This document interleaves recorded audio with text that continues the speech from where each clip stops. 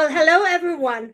Welcome to Quantum Freedom International live stream, and we welcome all of you who's been supporting us, who've been sharing what we've been doing, and then share it to others. So whatever resonates to you, it's not about us; it's about what we share and conversation together.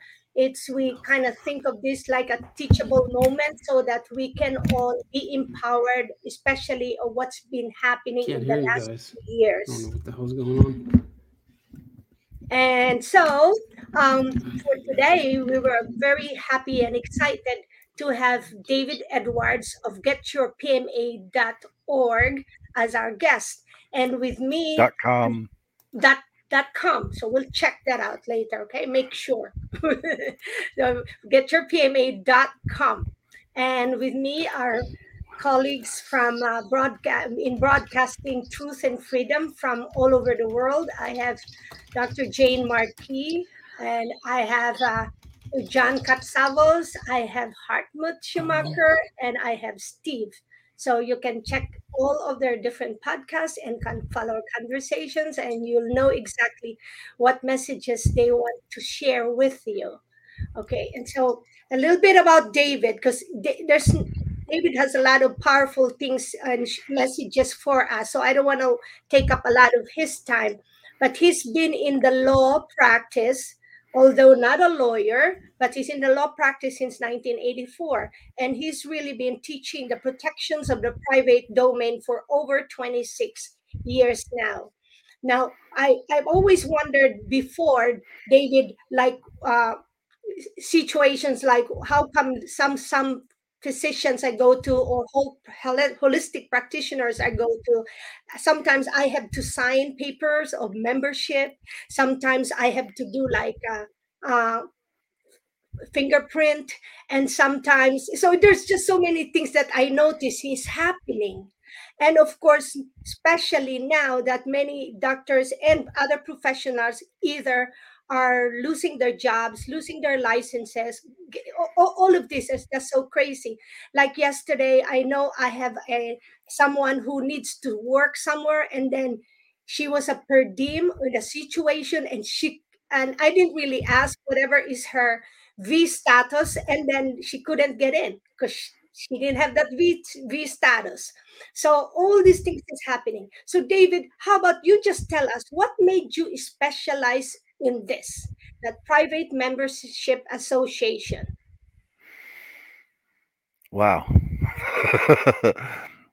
When I spent 18 years as a cop when I was young, and at one point I thought I could do more good for the people if I were to become an attorney. So I started studying law, and I aligned myself with a man who became a mentor of mine. He was the chief judge in the federal court systems for the Southern District of Ohio, and also a highly respected law school professor at one of the law schools. So he kind of changed the course of what I thought I wanted to do when he started teaching me the things that the law school students don't get taught in law school and why they don't get taught those things. And one of those was the distinction between the separation of the domains. We use the terminology public domain and private domain, but only because that's the terminology the courts have used for over 150 years. But it's technically just a separation of jurisdictions. You have a public jurisdiction and a private jurisdiction. But the one of the things that he taught me early on was if I continue through law school and become a member of the bar or become licensed by any governing authority in any state, then I wouldn't be able to do what I do now. But at that point, I would become an officer of the court. So my first obligation would be to the court. My second obligation would be to public law. And my third obligation would be to my client. So if I were drafting documents to take people out of the jurisdiction of the courts and out of the jurisdiction of public law, I would be violating my oath. But so I had to make some decisions back then on how I wanted to to proceed. Now, in recent years, that mindset from the courts has changed, because we've had attorneys that are members of the bar standing up and telling the courts their oath says their first obligation is to the Constitution, and their second obligation is to their state constitutions. But so now I've been training some of these constitutional law firms, that or some of the personnel from these firms, but to properly draft the documents, the founding documents, to create the private associations that and the unincorporated ministries, but for people to take their business out of the jurisdiction of public law and keep it a private contractual matter. But I realize we get people from all over the world, but the everything for the most part is based upon everything that I teach is based upon U.S. law and the protections that we're supposed to have in place with our Constitution. When I was a kid and joined the Army, I took an oath to the Constitution, and I've taken that oath many times at the police department. When I went back into the National Guard, but and early on, it was kind of frustrating to see that everybody around me had taken the same oath, but none of them had ever read or studied the Constitution.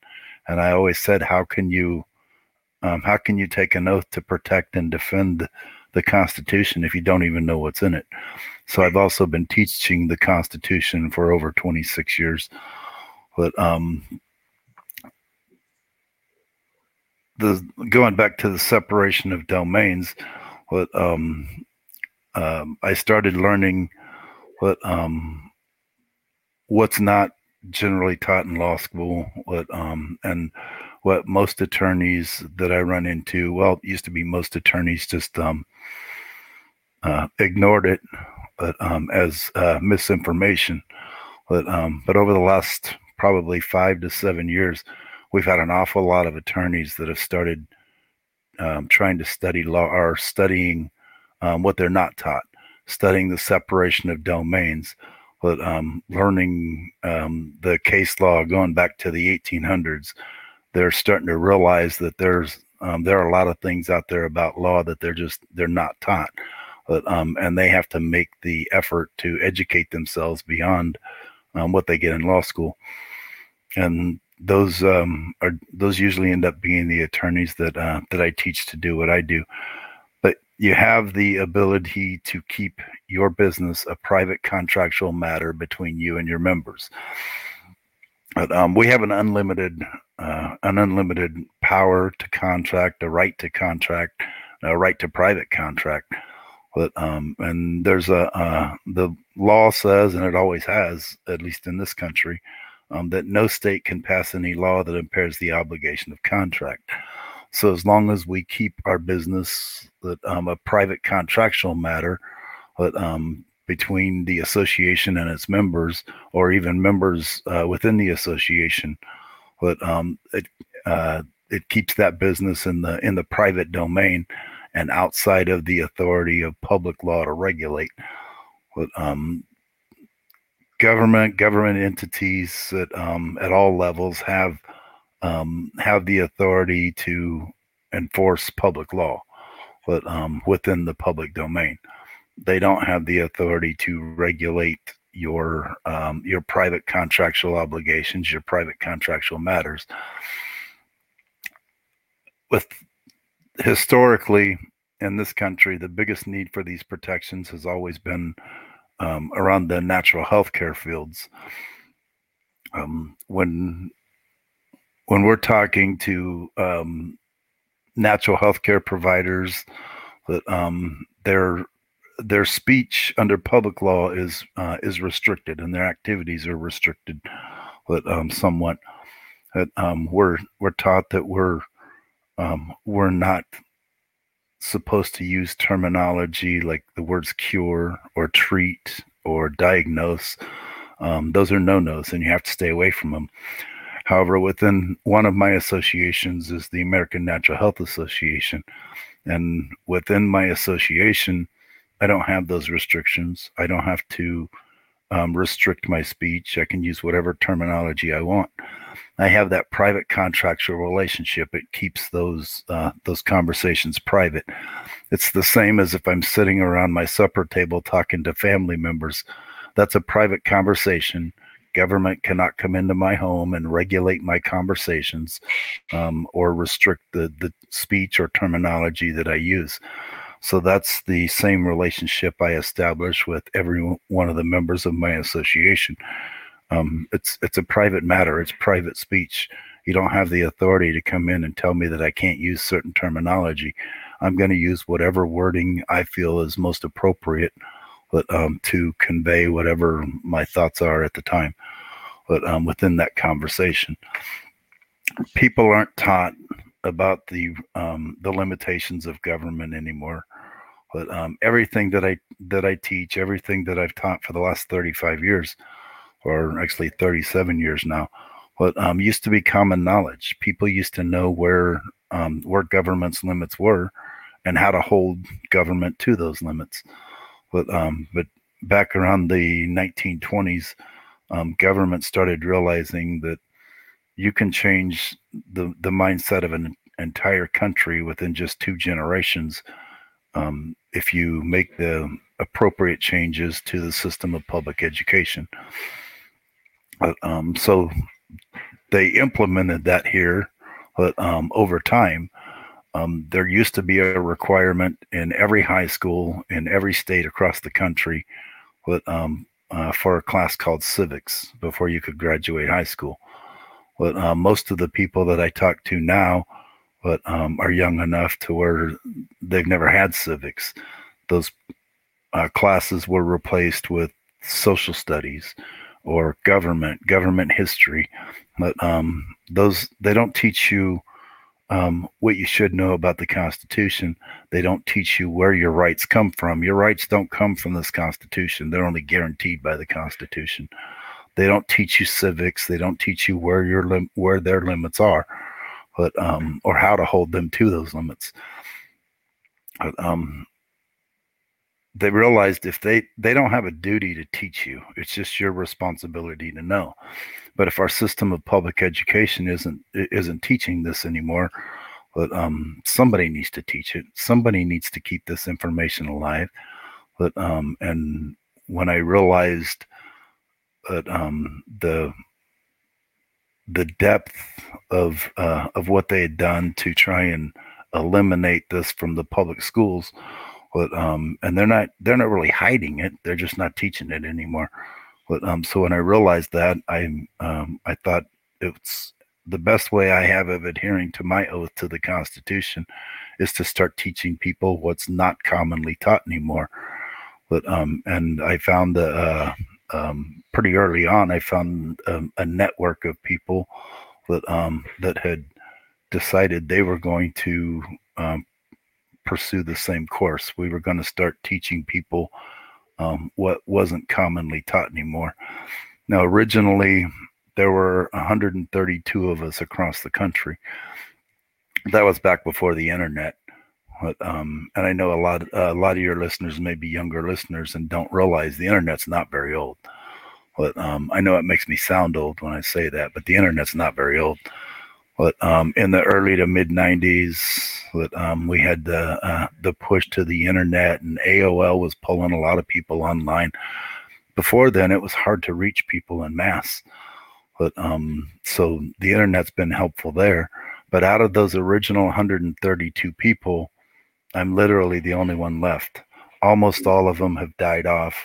The only ones, the most recent ones I've had contact with is probably 7 or 8 years ago, and they were just fed up and decided they were done with public life and weren't teaching anymore.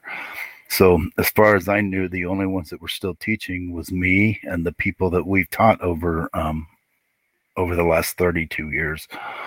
But the protections are there. They're protections of law, and you have rights. But and we can't allow this information to be not only ignored, we can't allow it to die. People need to know that this is law. It's always been law. And if you're not taught, you can't go looking for something that you don't know exists. And one of the most common comments I get it regularly is, "We don't know how much we don't know." So we need to learn these things, and we need to learn the distinctions between the domains. And we need to realize we always have the capacity to work in, or we always have the ability to work in the capacity of our public person, but we also always have the ability to act in the capacity of our private person. And everything that we do is the system's opposite of what it should be and what it used to be. It used to be your private business was considered private unless you made it public. Now everything you do is presumed to be in the public domain unless you make it private. If that hadn't flipped, we wouldn't have to take our business to a private contractual relationship within our own associations. But it is what it is. This is the society that we live in now.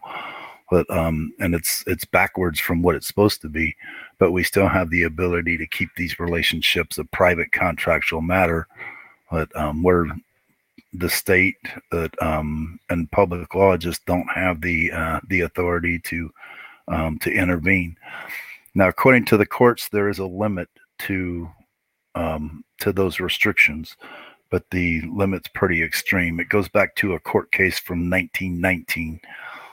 So using the wording of the courts, your association would have to be engaged in activity that creates a clear and present danger of a substantial evil before the state could even investigate your internal actions. Mm-hmm. But thankfully, the state doesn't get to determine what they consider a substantial evil. But otherwise, they'd be telling us refusing to take these injections as a substantial evil. But they don't get to make that determination. There's a test that's been in place in the courts for over 150 years to determine where that threshold's at. So if you want to put it into a more plain and clear terminology, as long as your association isn't engaging in activity that creates an immediate threat of serious harm or death, it's not a substantial evil, and you're not crossing that threshold. So I tell people all the time, don't follow the lead of Jim Jones. Don't be trying to get people to drink this grape Kool-Aid or enter into suicide pacts, and you'll be fine. Keep your business a private contractual matter between you and your members. Now, some of the activities within these associations that can take that a step further and invoke an additional layer of protections and authorities, but if they want to establish them based upon their faith.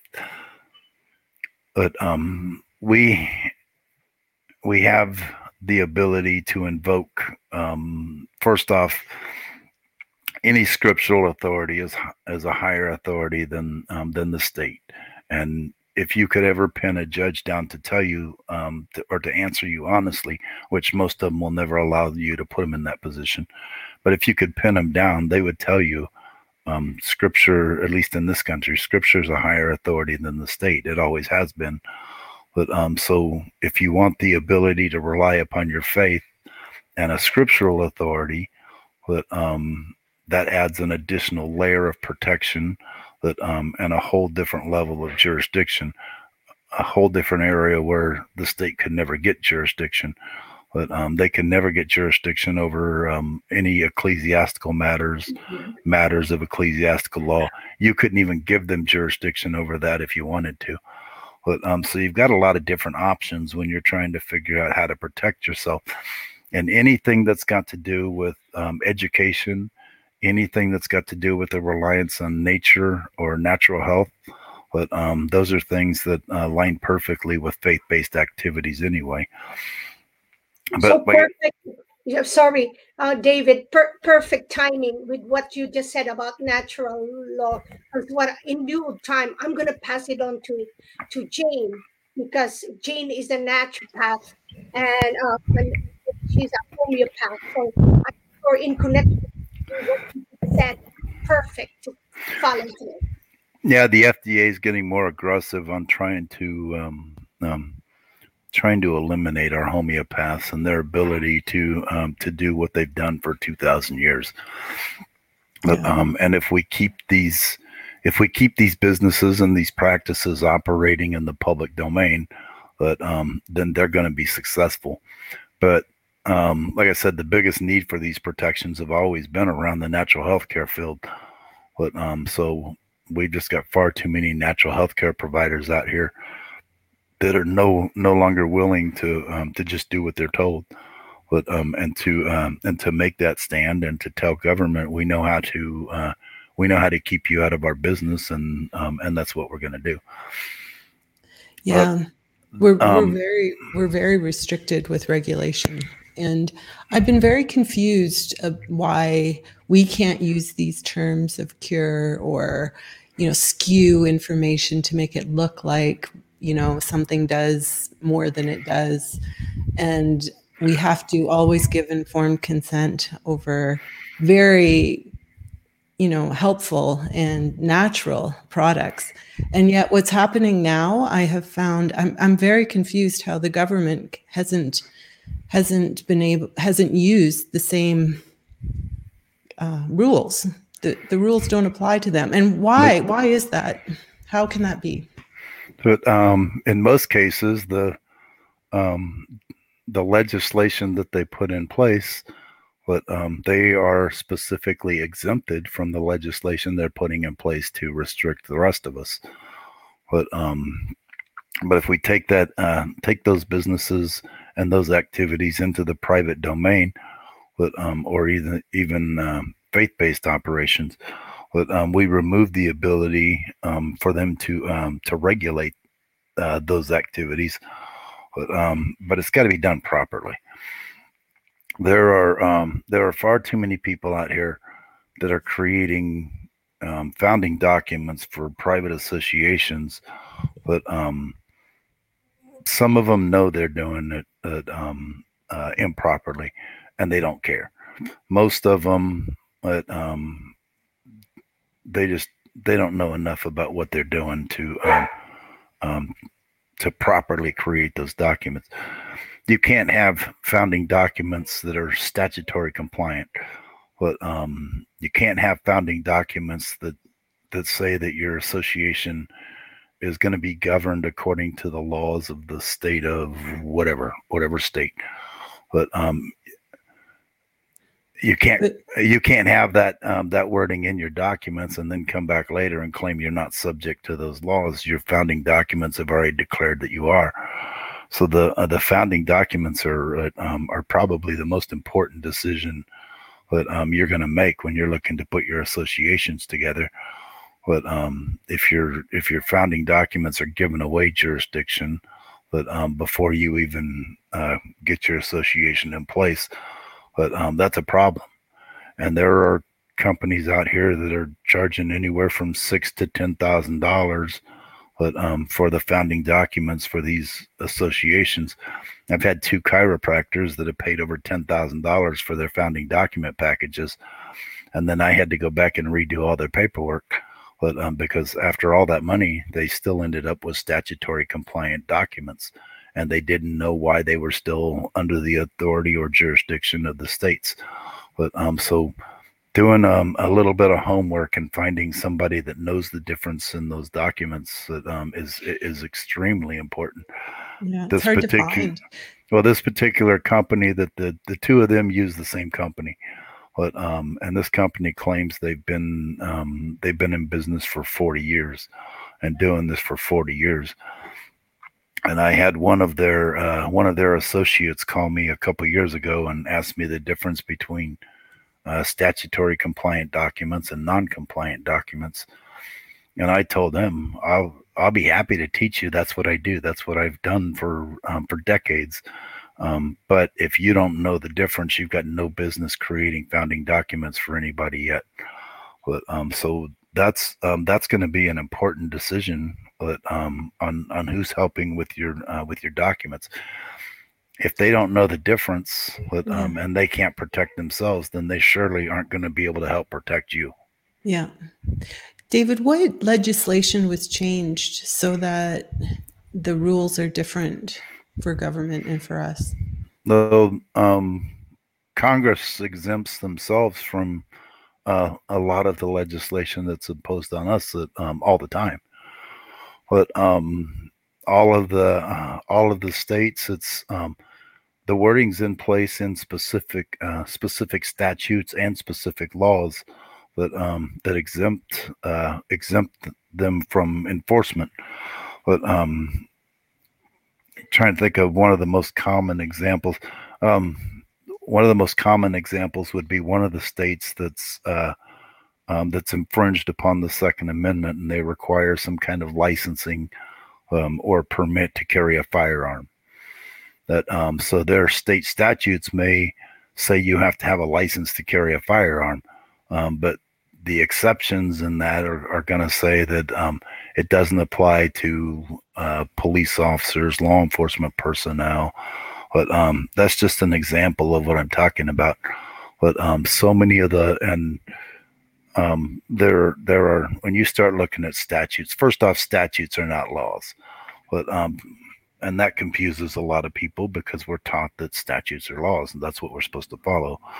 But when you start looking into statutes, whether it's state level or federal, I mean, there are just millions, and nobody could ever keep up with everything that's within those statutes. There are just far too many of them.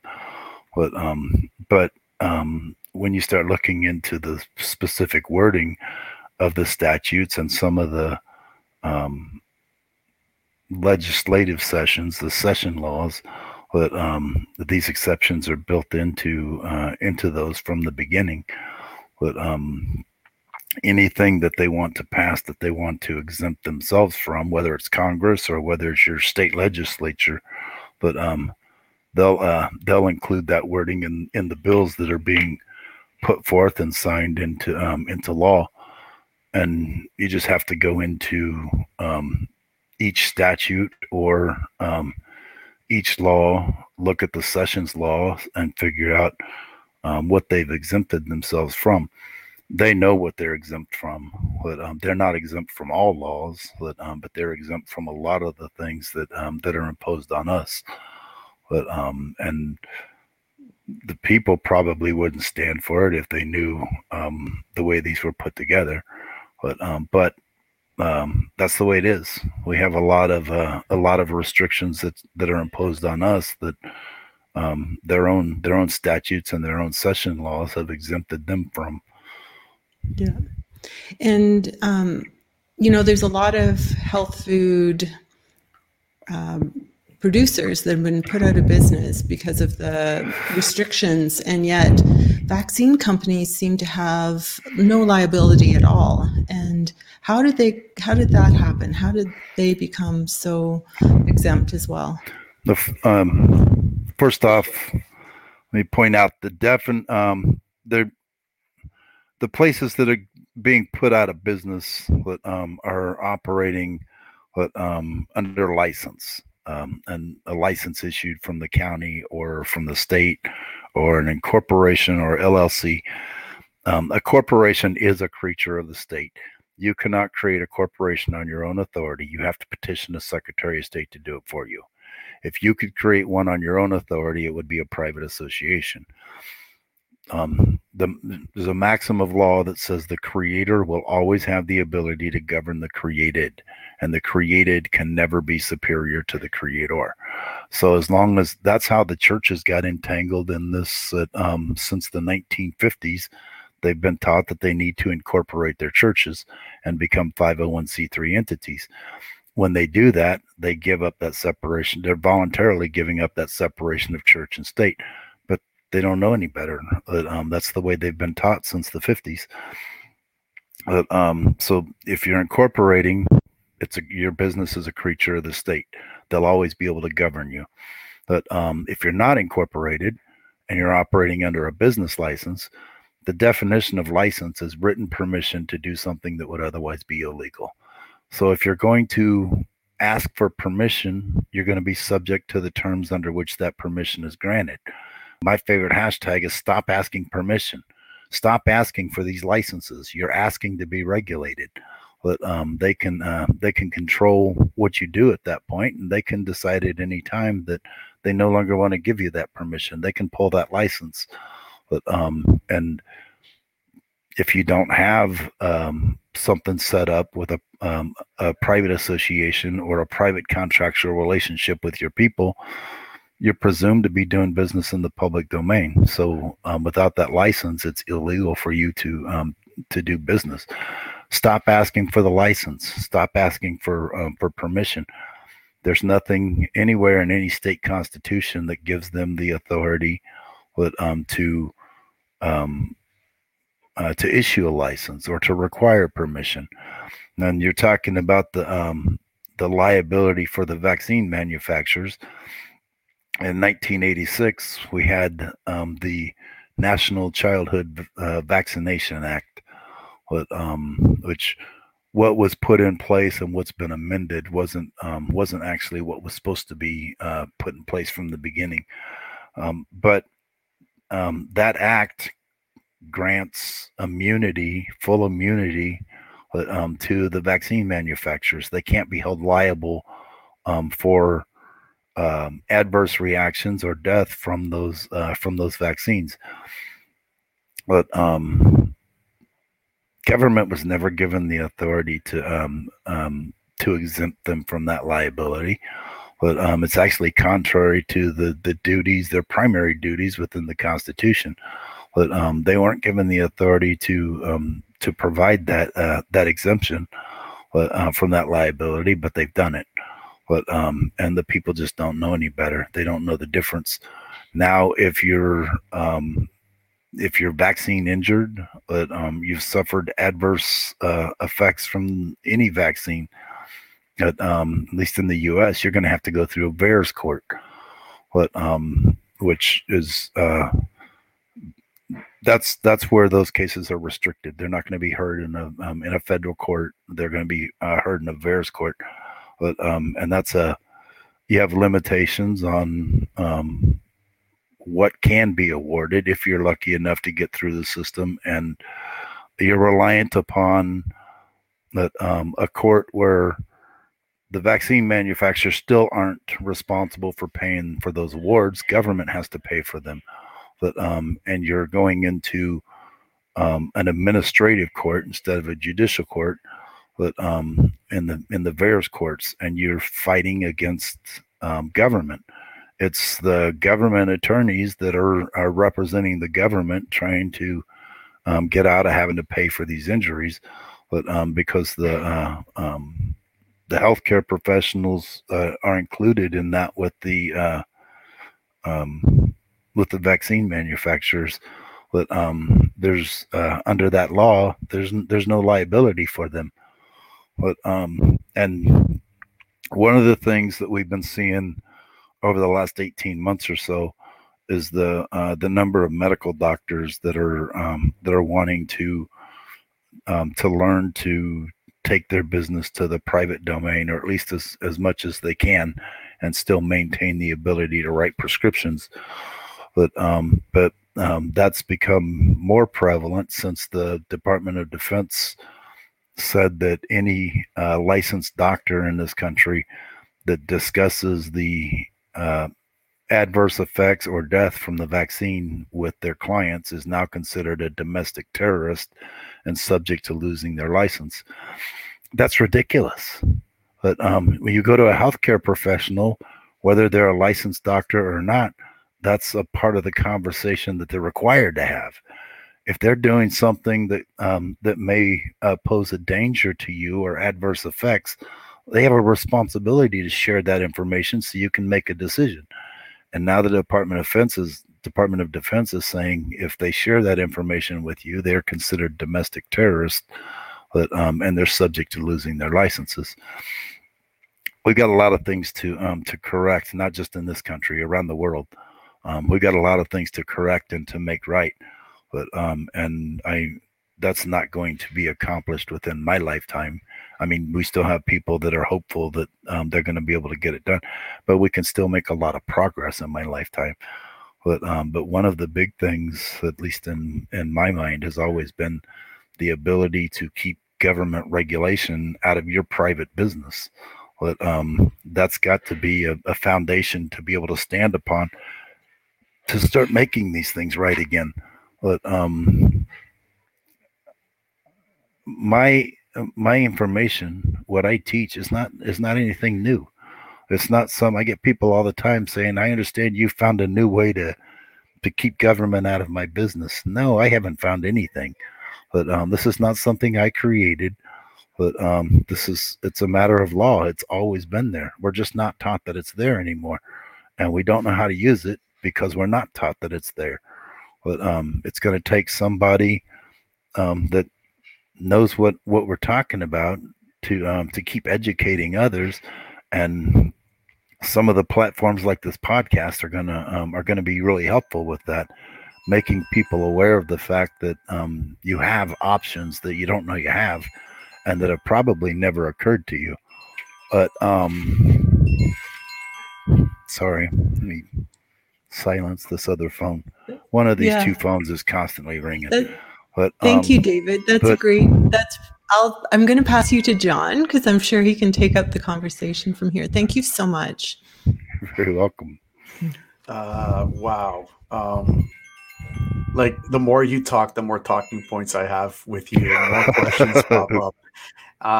But I'm just going to try and keep it to 2 so I can so everybody else can have their thing too.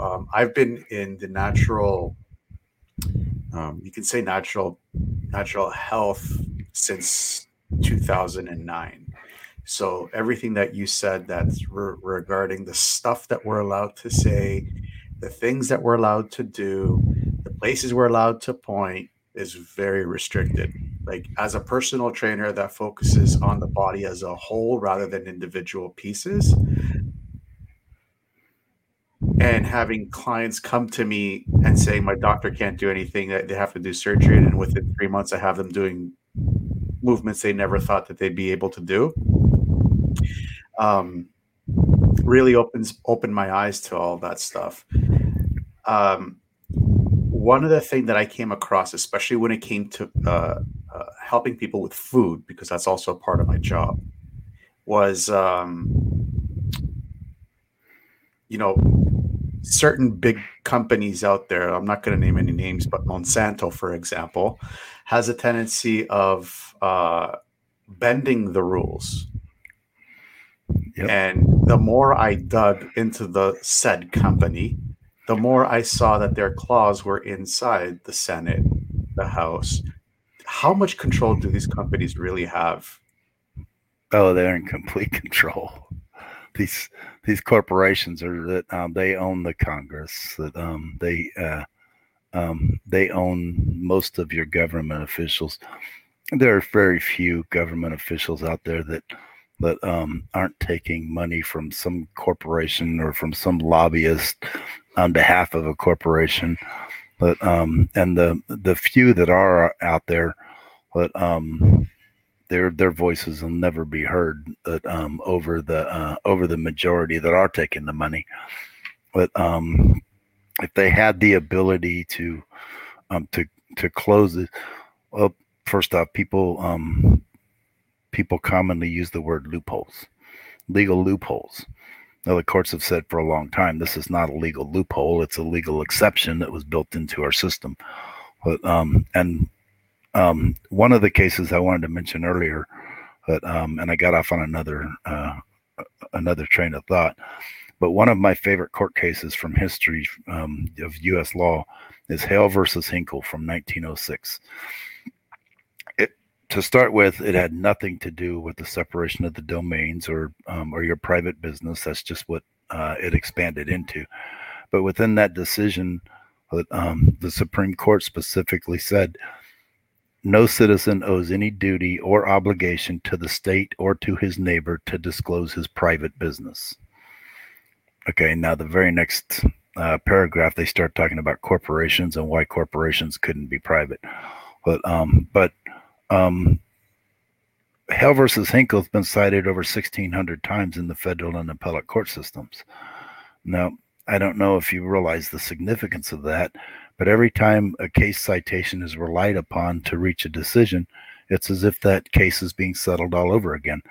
There's no other case in the history of U.S. law that's been cited as many times as Hale versus Hinkle. So when you look at the wording of that case and you see where the courts have said no citizen owes any duty or obligation to the state or to his neighbor to disclose his private business, but to me, that's still very, very helpful and very significant in protecting our ability to conduct our business in private. But the natural, like I said, the natural healthcare field has traditionally been where the biggest need for these protections have been, but in this country.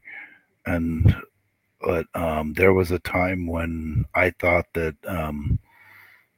if I had any kind of health concern, I should be running to an allopathic doctor and getting these prescriptions for these drugs and chemicals that to put into my body, because that's what's going to keep me healthy. But it wasn't until I started working with our natural healthcare providers that I started learning nature provides a lot of things that I'd never been taught about, a lot of things that I didn't even know were there. But and all the pharmaceutical companies are doing is just trying to recreate what nature does in their own laboratories so that they can patent it and make money off of it, because they can't make any money off of nature, but or at least not any real money. But so that's why so much of what I've done over the decades has been focused on or related to the natural healthcare fields, because that's where the biggest need for these protections has always been. We've got a lot of other areas where people need protections and they implement these protections, but I think that's still the primary area where we've got people fighting, but to be able to rely upon nature and be able to rely upon their natural healthcare providers, and to undo a lot of the damage that's been done by the AMA and the pharmaceutical companies. But the AMA had all the money and the power from the Rockefellers and the Carnegies, but to change what was taught in the medical schools across the country. Back then, your homeopaths, your naturopathic doctors, they were a part of the medical society. It wasn't limited to allopathic doctors. Everybody had their place, but when you went to the medical schools, it was up to you to determine where your place was going to be. But the AMA started changing that and wanted a complete and total reliance on our allopathic professionals. And I don't have a problem with them. There's a place for everybody, but or at least in my mind, in my belief, there's a place for everybody. But in my mind, the allopathic professionals should be limited to surgeries and emergency needs, and that's pretty much it. Everything else, we should be reliant upon nature and our natural health professionals. But that's just the mindset that I've adopted over the decades from learning from my clients that what we're capable of with a reliance on nature. So I'm not sure if that addressed your. But another thing is the American Medical Association is a private association, just like the Bar Association is a private association. And those are two of the associations that have done more damage to our society in this country than any others, because of their influence on politics and their influence on government. But you got to realize they're private associations, and it's most likely going to take another private association to undo the damage that those associations have created. So it's kind of comforting to me to find the number of attorneys, the number of attorneys that have been calling me in the last 18 months. But they're wanting to undo the indoctrination that they've received. But now this is using their words. They were indoctrinated in law school, and then they came out of law school and began being indoctrinated by the Bar Association. And it's a startling number of how many of them will tell you, for the first time in my career, I started studying the Constitution. These guys that have been practicing for 15, 20, 25 years, and they've never studied the Constitution. It's like the Constitution and the laws made pursuant to that Constitution are supposed to be the supreme law of this land. So how can you go through law school and not study the Constitution? Which kind of leads into my next big question. A lot of people in today's world, especially the time of this recording, which is end of October, early November, are going to be going through making a very difficult choice for themselves. You either take something that you don't want, or you don't work to feed your family. That takes a very strong mindset for most people. What can you tell people out there that are watching this on wherever they're watching it? What can I've been telling people for years, get your private supply lines put in place. Now, obviously, I didn't know how this was going to come to pass, but I've been telling people for a long time. I think we're going to see a time where you're going to be in a position where if you want to just go in and go grocery shopping, you're going to have to comply with government restrictions that you don't want to comply with. Now we can see that it's a vaccine passport is the vehicle that they're using to implement that. But there are already places that are saying you can't go shopping and get the things your family needs if you don't have a vaccine passport or some kind of documentation of this vaccine. But so I've been telling people for years, get your private supply lines put in place. Here where I'm at, that everyday life is back to what it was before 2020 ever started. We don't have any mask mandates. We don't see any signs anywhere saying wear a mask or social distance or any of it's all behind us here. So it's kind of hard for us to remember sometimes that the rest of the country, or at least parts of the rest of the country, are still going through this. But and in some areas it's still going to get worse before it gets better. But the best advice I could give to anybody, whether they're putting together an association or a ministry or just trying to stay in the public, get your private supply lines in place, because it's going to be a really tough decision when you're standing outside of a grocery store with your kids hungry, not knowing how you're going to get in and feed them. But if you don't have the ability to go in and do that grocery shopping. In my associations, I can get everything that I need without ever setting foot in a grocery store again. Now, I don't have to do that because we're not dealing with that here. But if I were to move to another area of the country, or these things were starting to trickle down and be put back in place here, I'd have the ability to get everything I need from my private supply lines. If I want produce, I've got people that are growing produce without all the chemicals.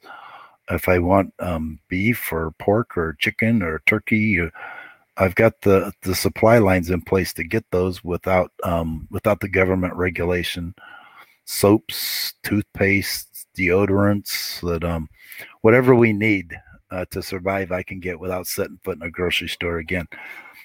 And that's what I would strongly encourage everybody to set up, because you're either gonna buy into what you're being told and believe that this vaccine is good for you. It's going to protect you. This is the best thing that you're either going to buy into that, or you're going to have to look for other options of how to feed your family, how to get what you need. And those are going to have to be private relationships. They can't be publicly governed relationships, or you're going to see that everybody following the leads of some of these larger corporations in some of these areas, saying you've got to have some kind of vaccine passport, or you've got to have some kind of documentation that you've received this vaccine just to go in and get what you need for your family. Fine, if you're not of the mindset that you want to put together your own association or your own ministry, but which is what I recommend for everybody. But if you don't want to have that authority yourself, then at the very least, start looking at some of the PMAs that are already established out there. But start joining these PMAs. But you can get access to what you need through some of these other PMAs that are putting these supply lines in place for their members. But unfortunately, there's no national directory that I know of PMAs and ministries that are properly founded and outside of statutory compliance. But we do have a few different groups that are working on putting those together. But, so if you have the need to find another PMA in your area, or at least in the United States, but that directory hopefully will be ready to publish within the next couple months, I would think. But there are a lot of people working on that. But get involved with the private associations, the ministries, support them. But if the states think that they only have a couple hundred people to deal with the private associations, then they might be more motivated to try and impose restriction they don't have the jurisdiction to impose. If they know they've only got a few hundred people that they're going to have to fight with, they might be willing to overstep and initiate that fight. If they know that they've got one of the groups in California has a goal of a minimum of 1,000 PMAs per county across the state, and that's not an unrealistic goal. The more people learn, but if the state knows that they have thousands of associations or thousands and thousands of members of these associations across the state to fight with, but then they're going to be a lot more reluctant to initiate a fight that they don't have jurisdiction to regulate anyway. So get involved with the other associations, even if you create your own private association. But still join other people's associations, work together and support each other. But just like the Small Business Network, but support your PMA, support your local businesses, but draw them into your PMAs. But teach them that there are some cases where it's going to benefit you to keep a business license, but and keep one side of your business in the public domain. But in most cases, it's not beneficial, but there are some that are beneficial.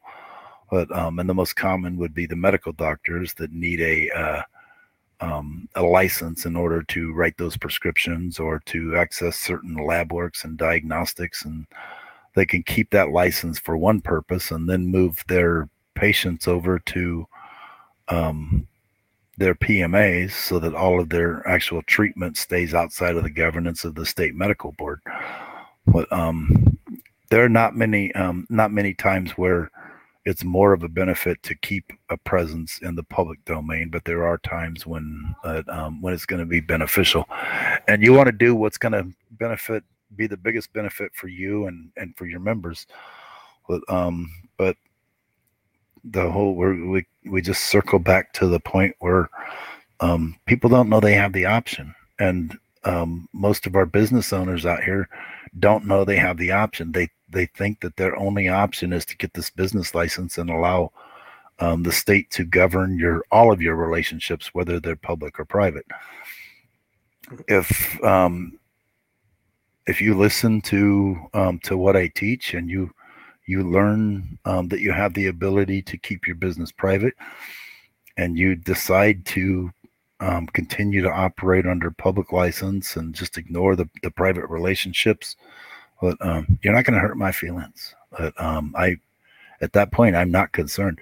My goal isn't to make every business in the country a private association.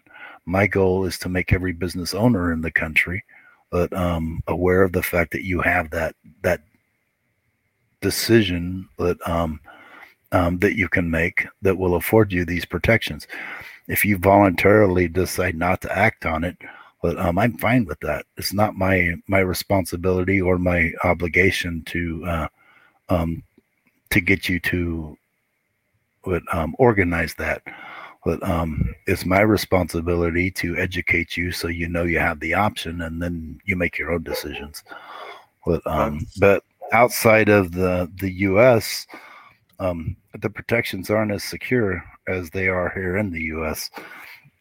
But the one single country outside of the U.S. that I get the most inquiries from, you would think that it would be Canada, considering the relationship we have with Canada, but it's not.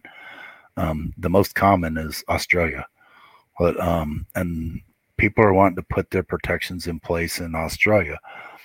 The problem with that is we've got I've had people over there that hold a dual citizenship between the U.S. and Australia. They're in a position to be able to invoke these protections that because they have that dual citizenship. Australia has to default to the protections of their rights and their liberties as a U.S. citizen. Anybody over there that doesn't have that that dual citizenship, they're in a much less secure position. Australia's constitution says that you have these rights, but they're not guaranteed rights like they are in the U.S. Their constitution also says that their high court or that their rights are subject to their high court, and their high court can change that at any time, and the state can refuse to recognize that your rights. So unless you hold a dual citizenship, but I won't draft documents for you if you're in Australia. But and it's only because I refuse to allow somebody to pay me for something that's not going to be effective for them. But my conscience wouldn't allow me to accept payment from you to help you put together your founding documents, knowing that those documents are only going to be valid as long as your government wants to recognize them as valid.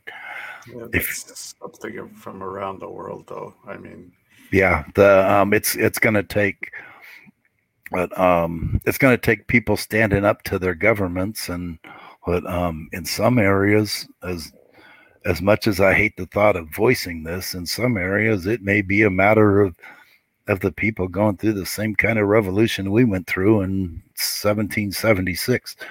But it may or may not be violent. It doesn't have to be violent, at least in most countries.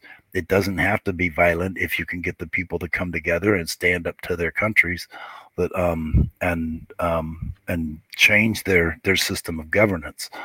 But it's all about the numbers of people, and that the areas where those protections aren't complete, which is pretty much for the most part everywhere outside the U.S. But your rights are still subject to whether government wants to allow you to exercise them.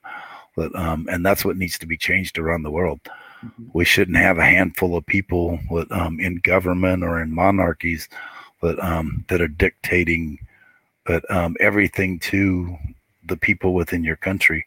But now, again, maybe this is just my constitutional mindset or my U.S. mindset, but that needs to come to an end everywhere.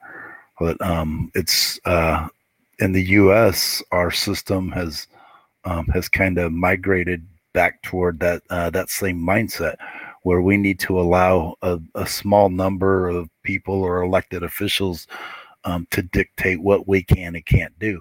And there are far too many people in this country now that just adopt that as the way it is. We can't have that. Not just there; it's here in Canada as well. Like I said, like there's a ton of great talking points that I wanted to touch up on, like patents and educational systems and if PMA is the same thing as blockchain technology. But I'll pass you on to Hartmut. Maybe he could touch up on some of those. I will do. I will do. Thank you so much. It's a real pleasure to have you here, Davis. And what I want to see it from the international aspect. For example, if I would like to be a member of a private membership association, would it be possible, for example, a very small example, to establish a company in Delaware or in Nevada for a German guy, and then to become a member of a American PMA? Your government's most likely under no obligation to recognize those protections of the private domain. This is based primarily on U.S. law, and that's why I've always focused these conversations toward the U.S. Mm-hmm. Now, the difference is at least in most places,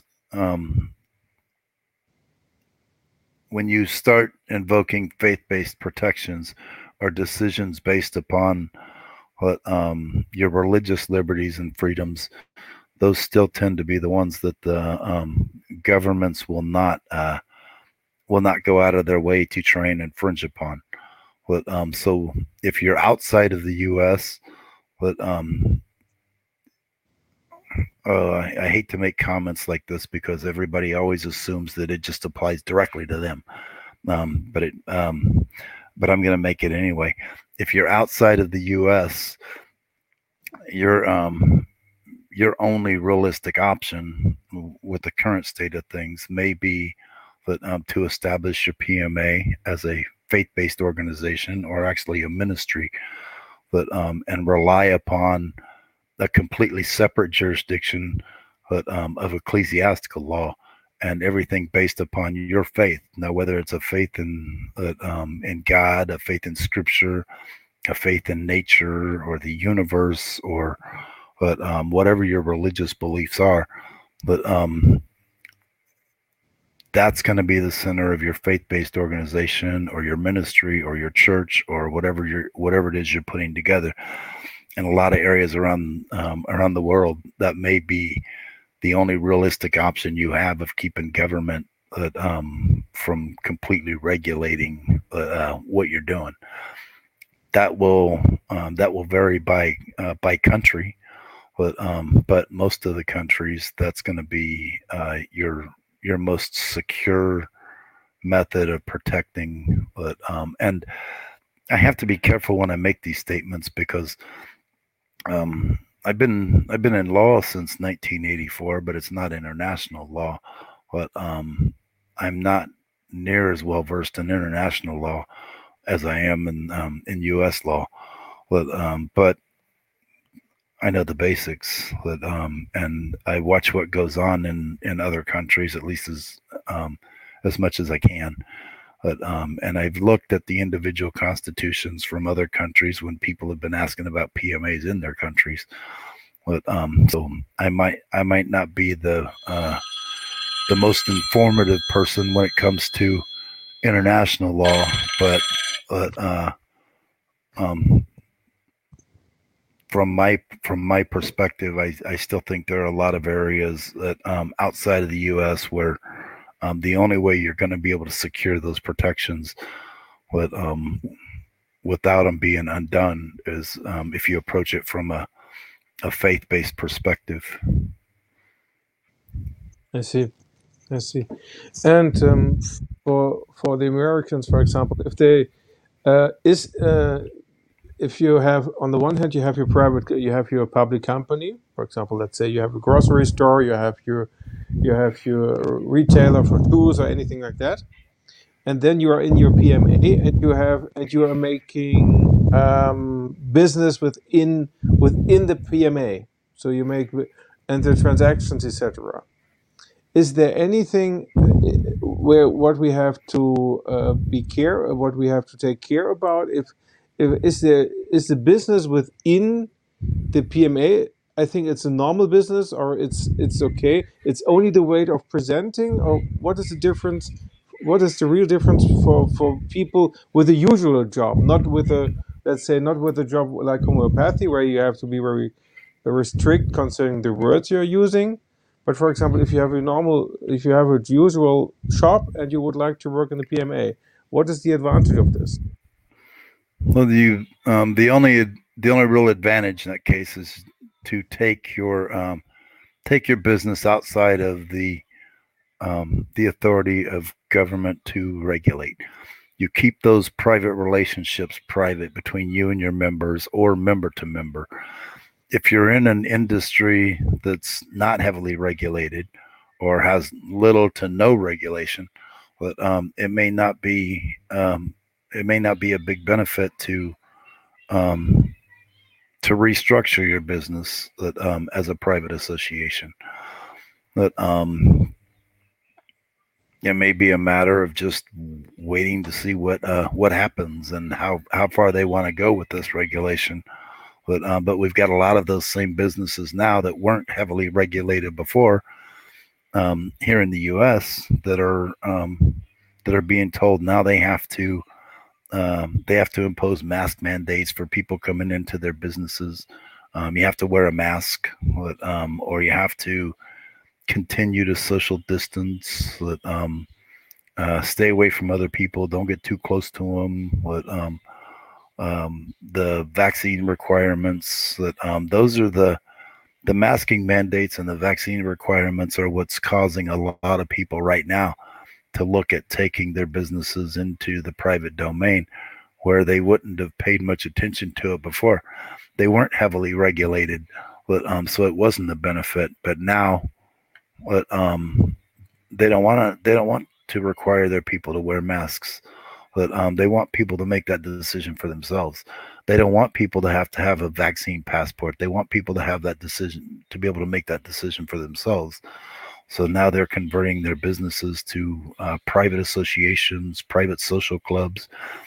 It may be a private membership association, a private health association, a private education association. Farmers are going to private agricultural associations and giving up government benefits so that they can continue to operate in their private capacities. But one question. So, for example, if I have a grocery store and I don't want to say, let's say I want that everyone can get freely in and can buy it, and no mask and all that stuff. So then I have to make a shop only for members. Is that correct? So that, for example, yes. Gotcha. Yeah, we've got a guy in California that did just that. He opened a PMA grocery store, but when the county showed up with the police department trying to enforce regulations, but his wife was filming the whole thing, and they told him, so this is private property. If you don't have a warrant, you're going to have to leave. So your only options are you can become a member and come on in, or you can turn around and leave. But so a couple of the cops actually became members of his PMA grocery store, and everybody turned around and left because they didn't have the authority to do anything. But we've got large corporations now that everybody says, well, if I have to limit it to members, I'm going to lose too much business. Costco and Sam's Club don't lose business because they require memberships. Now, they're corporations, they're not private associations, but they both require membership, and it doesn't hurt their businesses. So it's pretty unlikely it's going to hurt yours just because you want somebody to become a member of the association. Once they realize that those are protected relationships, they're not going to be objecting at all to become a member of your private association. And my last question is what John also asked concerning cryptocurrency. For example, if you have, let's say you have a village and there are several shop owners who are doing one PMA together, and then they make the exchange by cryptocurrency. What is the situation concerning cryptocurrency? I think they have to pay taxes, all that stuff, or is this within the PMA? And does the PMA to have to pay the taxes? cryptocurrencies are an area where I don't get into any retail or into any real detailed discussions on the cryptocurrency, but because I don't know enough about cryptocurrency. Okay. But I get very little time to. I'm supposed to be retired, but I work more hours now than I ever have in my life, and I don't get time to go learn a lot of the things that I'd like to. So I don't have more than just a very basic knowledge on cryptocurrency. Now I've got people that are putting together their PMAs that are focused around the cryptocurrency, but and some of the changes that they expect to be coming real soon. I'm not sure what their sources are or why they expect those changes, but from what I'm told, there are some areas of cryptocurrency that, at least here in the U.S., are already regulated, but and some areas that are not regulated. I don't know what the distinction is or the difference between them. There are people out there that could that would be better qualified to address that question specifically, but and it's just I don't know. It's you can't take the excuse me. You can't. One of the reasons, or one of the problems with trying to set up, and this is gonna kind of tie into that. One of the problems with trying to set up a PMA bank, got people that are trying to do that. That the courts have always said that you're trading in public notes. You can't take the regulation of public law outside of trading in public notes. So I would assume that that's the same perception that they would try to impose in order to regulate cryptocurrency, but is viewing it as a public currency. Like I said, I don't have. I could throw out an answer that would probably sound good, but I don't do that. I never have. If I can't give you the most complete information, but and what I know to be valid information, I'd rather just not give you any. There are people out there that are much better suited to address that question than I am. Thank you. No, that sounds good. And my last question is, for example, there are many, let's say, products in alternative medicine, and they have all the problems what Jane was talking about. For example, concerning if you want to discuss the situation, if you want to explain what the results can be, they are only allowed to say, well, it's good for wellness. That's it. Official. Right. That's it. And is there a possibility, for example, for international companies to come to an American PMA in order to make a presentation of their products in a PMA, in an American PMA?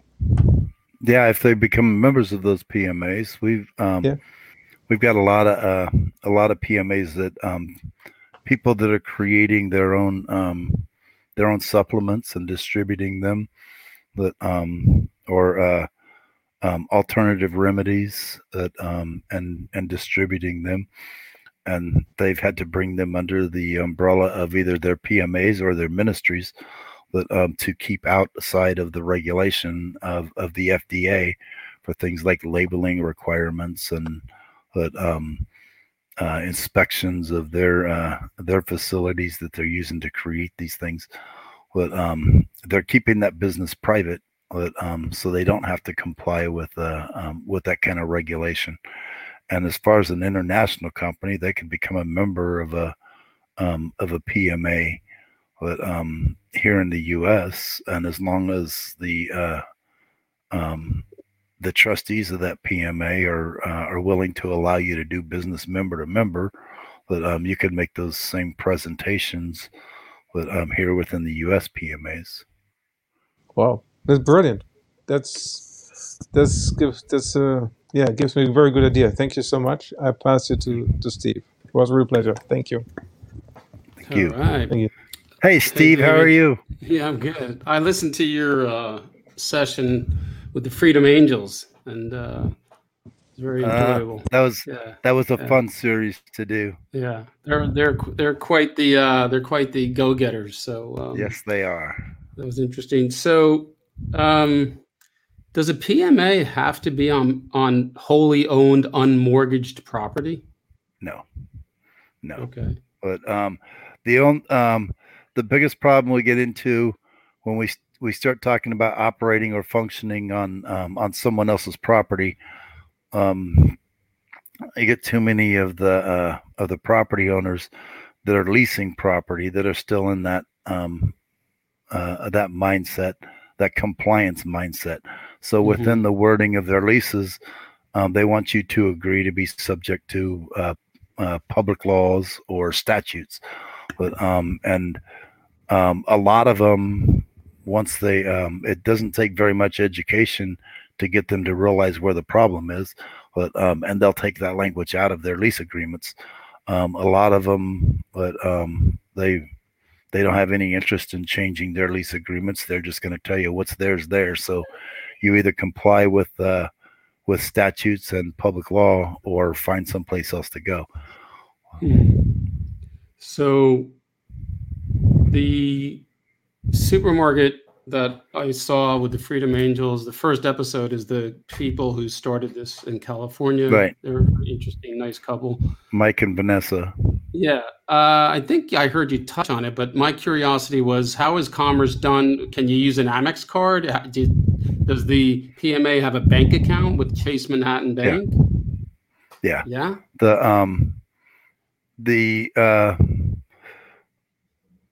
A lot of the associations, most of the associations that want the ability to do banking, so they'll get those bank accounts set up on behalf of the PMA. A lot of the people never intend to have that much volume with their members anyway, so but they just maintain a regular personal account, and anything that comes in goes through their own account. I never recommend that because that subjects you to a personal tax liability for whatever is coming through your personal account. But yeah, you can go get an EIN for banking purposes only, and then open a bank account on behalf of your association. There's not, when it comes to taxation, there's not one blanket set of rules that applies to everything. But it's just like any other business structure.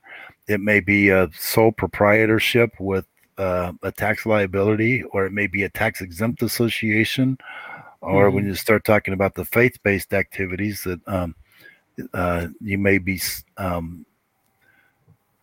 a part of the mandatory exception from Section 508C1A, but which is basically just the statutory recognition for tax purposes of the separation of church and state. So there's no tax liability and no reporting requirements every year. So that's why I tell people all the time. I used to. There was a time when I used to give advice on the taxes of your associations, but I don't do that anymore because they're trying to keep up with the changes in the tax codes between federal and all the 50 states. I wouldn't have time to do anything else. The one that never changes are the ones on your faith-based organizations and the 508C1A. So anything other than that, I'll tell them, go talk to your tax professional. They're not trained on the 508C1A, so they won't know what you're talking about. But anything other than that, that's what they do. That's what they're taught to do. And that's I'm not the tax professional. I haven't kept up with those laws in a long time now. So go to a tax professional. Gotcha. So what's the alternative to not having a bank account with a brand name bank? Some people limit their association business to cash only businesses, but some people just run everything from the association through their personal accounts. But if you're doing any kind of real volume of transactions, I don't recommend doing that because then you're everything's tied to your social security number, and you're creating a personal tax liability, but by reporting association funds. Does the supermarket in California on this couple's land, do they have to do business with partners? Like, can their vendors not be partners? Can they buy from anyone? They could, but they don't. But they keep all of their business transactions within their association. Gotcha. So if they've got somebody they want to partner with as a vendor, they're going to make that vendor a member of their association, but so that it's still a private relationship. Gotcha. So in New York, my brother has a trampoline park, and he was deemed unessential, and they shut him down during this time. I'm just wondering, if you own a franchise, then you sign the LLC documents and you have rental payments on a lease. Is there any way possible to turn something like that into a PMA? So that if you're operating an LLC, it's going to be just like a corporation. You can't take that out of the governance of the state. But and then the franchise can be regulated under public law, and at least every franchise agreement I've ever seen that makes that agreement subject to public law. So those are the problems you're going to run into. The first problems you're going to run into there. You can't take that LLC business or that franchise business outside of the public regulation, but because everything within the documentation declares that you're subject to that public law. Gotcha. So another thing is let's say you have a small in Manhattan, in East Harlem, you have a small apartment building with 20 apartments, and there's no mortgage, but you have an LLC as the partners are all underneath. And is there any way to turn that out of an LLC into a PMA? There's a lot that you can do, but the protections are not as complete when you're talking about real estate. But there's a lot that you can do, and let me explain why. You don't own any property in this country. I understand that.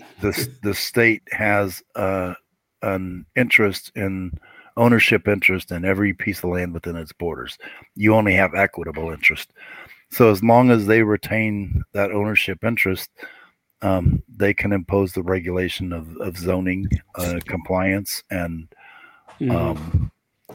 but there are still protections that can be put in place the same way a homeowners association does.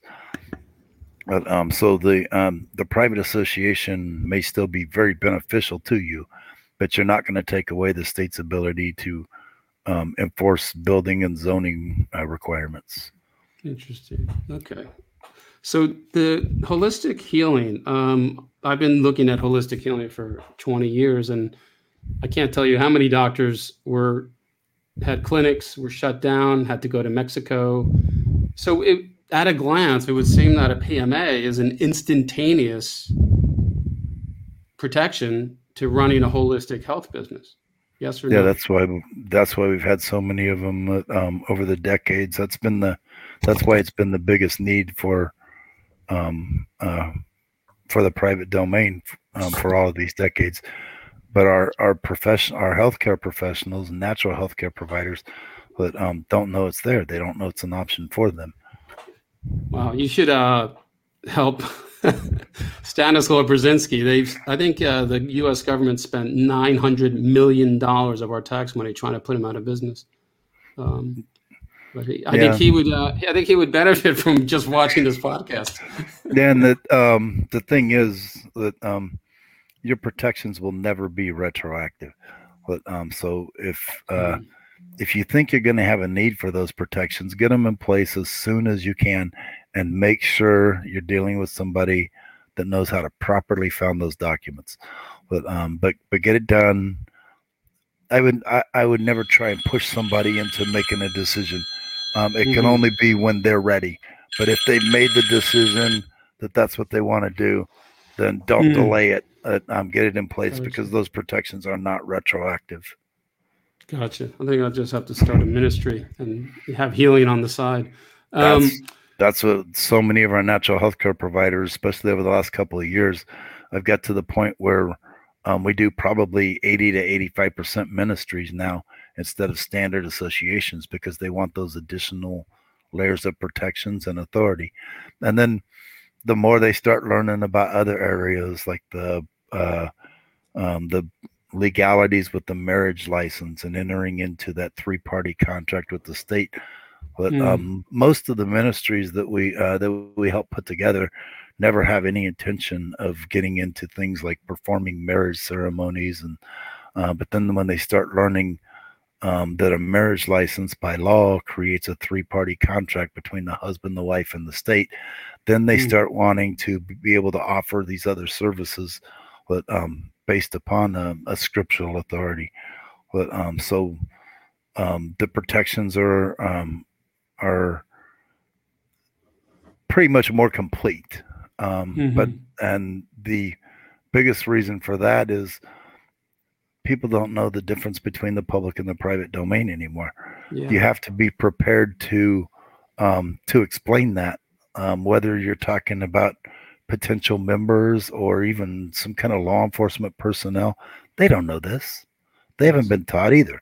So if you tell them you're operating an association, but you're going to need to be prepared to defend that in a lot of cases. Yeah. If you tell them you're operating a faith-based organization or a ministry, now they already know that there's a different level of jurisdiction, and it's expected, and they don't know where their jurisdiction ends. So they have to go start looking to research it before they can even try and impose any kind of regulation or restriction. But if we were still educated the way we should be, but you wouldn't have to be prepared to defend your association. All you'd have to do is tell them, I'm operating a private association, and that would be good enough. But we're not taught that way anymore. So you're going to have to be prepared to educate them, either that or just let them do whatever they're going to do. And then when it gets up to the administration or even the courts, that's where you're going to just have to have it taken care of, or disposed of, or thrown out. But you're just always going to be in a position where most people never have to defend their associations in that manner, but you're always going to have to be prepared to. But if you're reliant just upon the separation of domains and the fact that they don't have jurisdiction, because in most cases they think they do have jurisdiction, and you've got to show them why they don't. But again, with the ministries, they already know something's different and they don't have jurisdiction. So it's a lot easier to defend those activities with a lot less effort than it is with a standard association. I got you. Is there a level with the PMA that you take to the straw man level where you declare your sovereignty and claim your straw man? And they're completely separate. But you're already separating yourself from that your public person or acting in that public capacity. But when you join the PMA, or at least if you're now, for the purposes of this discussion, I'm presuming we're dealing with paperwork that I've done to help people create. But if it's done properly, just the membership application alone, which is a part of that package, but your members or potential members are going to be declaring a couple of things specifically. First, they're voluntarily becoming a member of your association. There's no such thing as forced association, at least not legally. But they're also declaring that they're there in the capacity of their voluntarily converting their capacity from a public person to a private member. The reason that wording, and that they're acknowledging that they're not there for the purposes of enforcement or entrapment or anything. And the reason that language becomes a standard part of the membership applications is because a little over 20 years ago, one of the other judges that was a member of one of my associations said that he was concerned that he might see or hear something that his public oath is going to require him to take back to the bench. and he wanted to see some changes in the wording in the membership application, specifying that he could not be there in his public capacity. If he was going to be there, it had to be in a private capacity. That way he's under no obligation. So it was put in there to protect them, but it's turned out to protect us more than it, or to benefit us more than it ever did them anyway. But those are the most basic things that need to be in that membership application. But they've got to know they're voluntarily converting that capacity, and you don't have the ability to bring your public capacity into this association.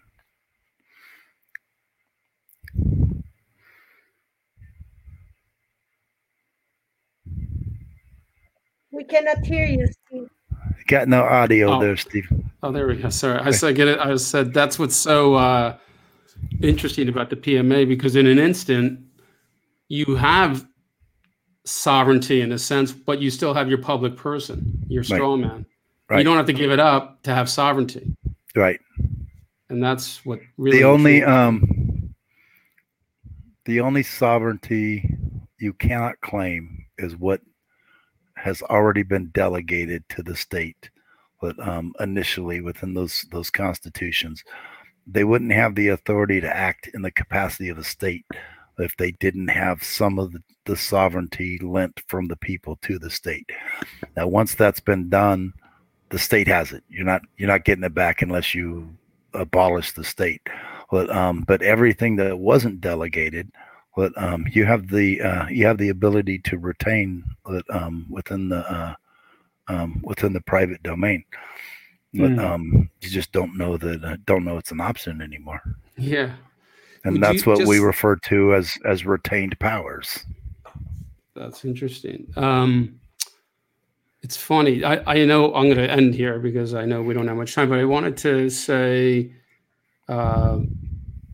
in terms of the whole straw man, the birth certificate, creating the public corporate entity, the sort of corporate you, the dead entity. My point is, it's just a general question. I don't know if you know the answer. Is it possible to do this accepted for value and tap into your trust and get to that point where you don't have to use, you don't register your car, you don't have car insurance, you don't have a bank account? I've never seen anybody successfully do it. I know people that have been making that claim for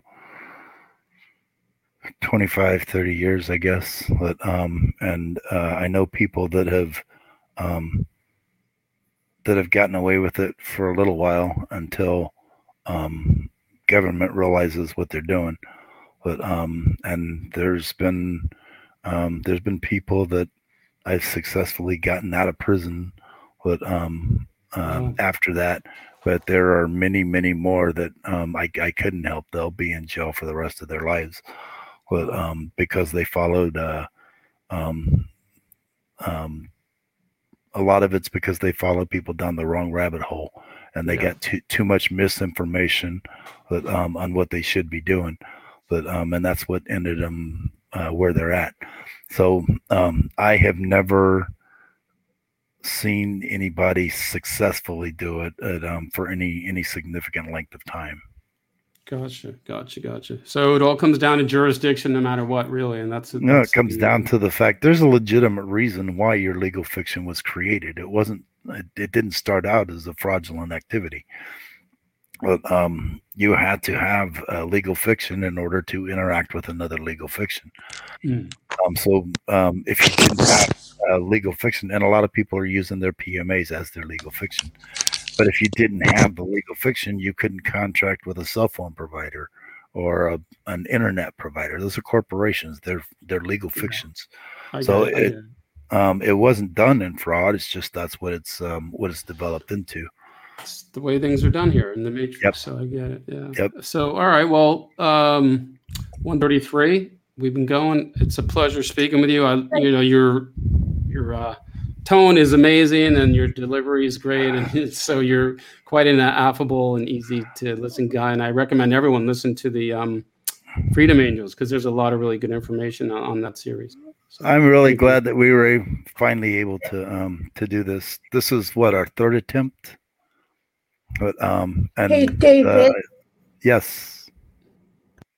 I have, if it's okay, I'll bring in two quick questions from the audience.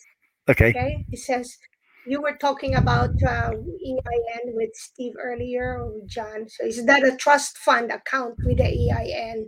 And then he had a follow-up question that says, does he show, I guess for you, how to exhaust your private administrative process? Okay. The first question that again, there's not going to be one blanket rule that applies to all types of associations, all types of ministries. But with when you're going to get an EIN, but some of them may be in a trust relationship, some of them may not be. That'll be determined by the association that's drafted and how it's drafted, and the activities within that association between the trustees and the members. The second question was do you show how to exhaust your private administrative process? What I do is provide the founding documents that for you to be able to create your own association. I don't create those for you. It's not like a corporation where we've got an attorney creating something and then turning it over to you. But I spend a lot of time on follow up with people once their associations are put into place, and it's not because there's much of a need for it individually. It's just because there are so many people that even if you put 10, 15 minutes into a conversation with that many people, it's going to take up a lot of time. Then I've always told people, at least until 2020 came about, I've always told them that you don't have a need for an attorney to represent you or your association. But you have the ability to stand up on your own rights and assert your rights yourself. That's always been based upon the belief that there are certain lines the states just will not cross. I still believe there are lines they will not cross, but we don't know where those lines are now, because they did a lot of things in 2020 that I would have never expected them to do. So now the need to have a constitutional attorney or a constitutional law firm to assist you may become more of a reality, and that's why we're teaching so many of these attorneys across the countries that are restructuring as constitutional firms. But there's one in Denver. One of the attorneys, Beth Chambers, is an attorney with the law offices of Randy Corporation there in Denver. Randy restructured his firm to be a constitutional law firm. I don't know how long ago he did that, but it's been quite a while. And that Beth went on as a guest on a radio talk show in Denver and started telling people about the private associations, and specifically the private education associations, because the state decided they wanted to try and impose vaccine requirements on homeschool kids. And they wanted to put legislation in place that said that the parents have to have a minimum of a master's degree in order to teach their own kids in a homeschool environment. So she went on the radio and started telling everybody to get a hold of me. This was before I started helping them to learn to do these themselves. But the need for the attorneys and the help with the administrative process is not something that's ever been needed, but or at least not much of a need for. But I don't expect that's going to change very much. But like I said, I still take a comfort in knowing that a lot of these attorneys are wanting to get away from the bar. They're wanting to have the ability to argue the Constitution again, which they can't now without being sanctioned. But so we're getting more and more of them every day that are coming over to our side, but and realizing that the system that they're a part of is not what it was supposed to be. But so the more of them that we get in place, and right now within that network, I think there's only like 3,500 law firms across the country that have made that change. But I think that's going to jump dramatically as well. But so the need will more likely be there in every state if you have the need for the assistance with that, protecting your associations and any process. It's just not something that there's been much of a need for until now. Well, thank you very much. Fantastic. Perfect. Just what we needed to hear, David, and we needed it badly. So, and I know in New Jersey, we're very active in learning those things, and and that's how I learn about you, because of the freedom movement that's going on. And so perhaps we'll reach out to you again, and you come back to us, and then we'll have more conversation. Okay? Oh, I'd love to. It was it's been fun. But and I know that even if people are in another country, but I'm sure there's always a way in everything to solve this situation. Yeah, and thank you to our audience. Thank you very much too. Like I said, if you've decided that this is the path you want to follow through on, but go to getyourpma.com. That's the newer of my websites. I've still got pmapower.org, but the getyourpma.com is the newer of the websites. But and that's where if you want to get a hold of me, you want my help directly, but I'm still available to do that. I still spend most of my waking hours doing that. If you're looking for somebody else to help you, and that you want to make sure that they know what they're doing, they know how to properly do the paperwork, I've got a team page on getyourpma.com where you can look at the different team members and figure out what draws you to them. It may be their background in health or education or whatever it is, but those are all people that I have trained to properly draft founding documents. But everybody that's listed on that page is more than capable of helping you if you don't want to come to me directly. But so I don't want to rush you into a decision. But if you've made the decision that this is where you need to go, or this is what you think is going to be most beneficial, from that point, don't delay putting it in place. Because, like I said earlier, the protections are not retroactive. If you know you're going to do it, get them in place and get them in place properly. But getyourpma.com has a team page where you can get a hold of the people that I've trained individually, and they're more than capable of helping you, and I'm in communication with most of them just about every day anyway.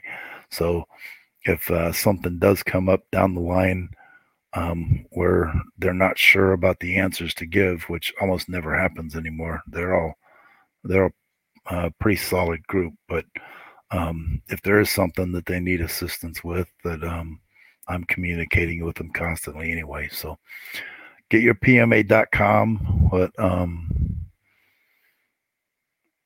is probably going to be I don't want to get off onto a whole nother long conversation. I know we need to bring this to an end, but this information isn't as easily available as what you would expect it to be.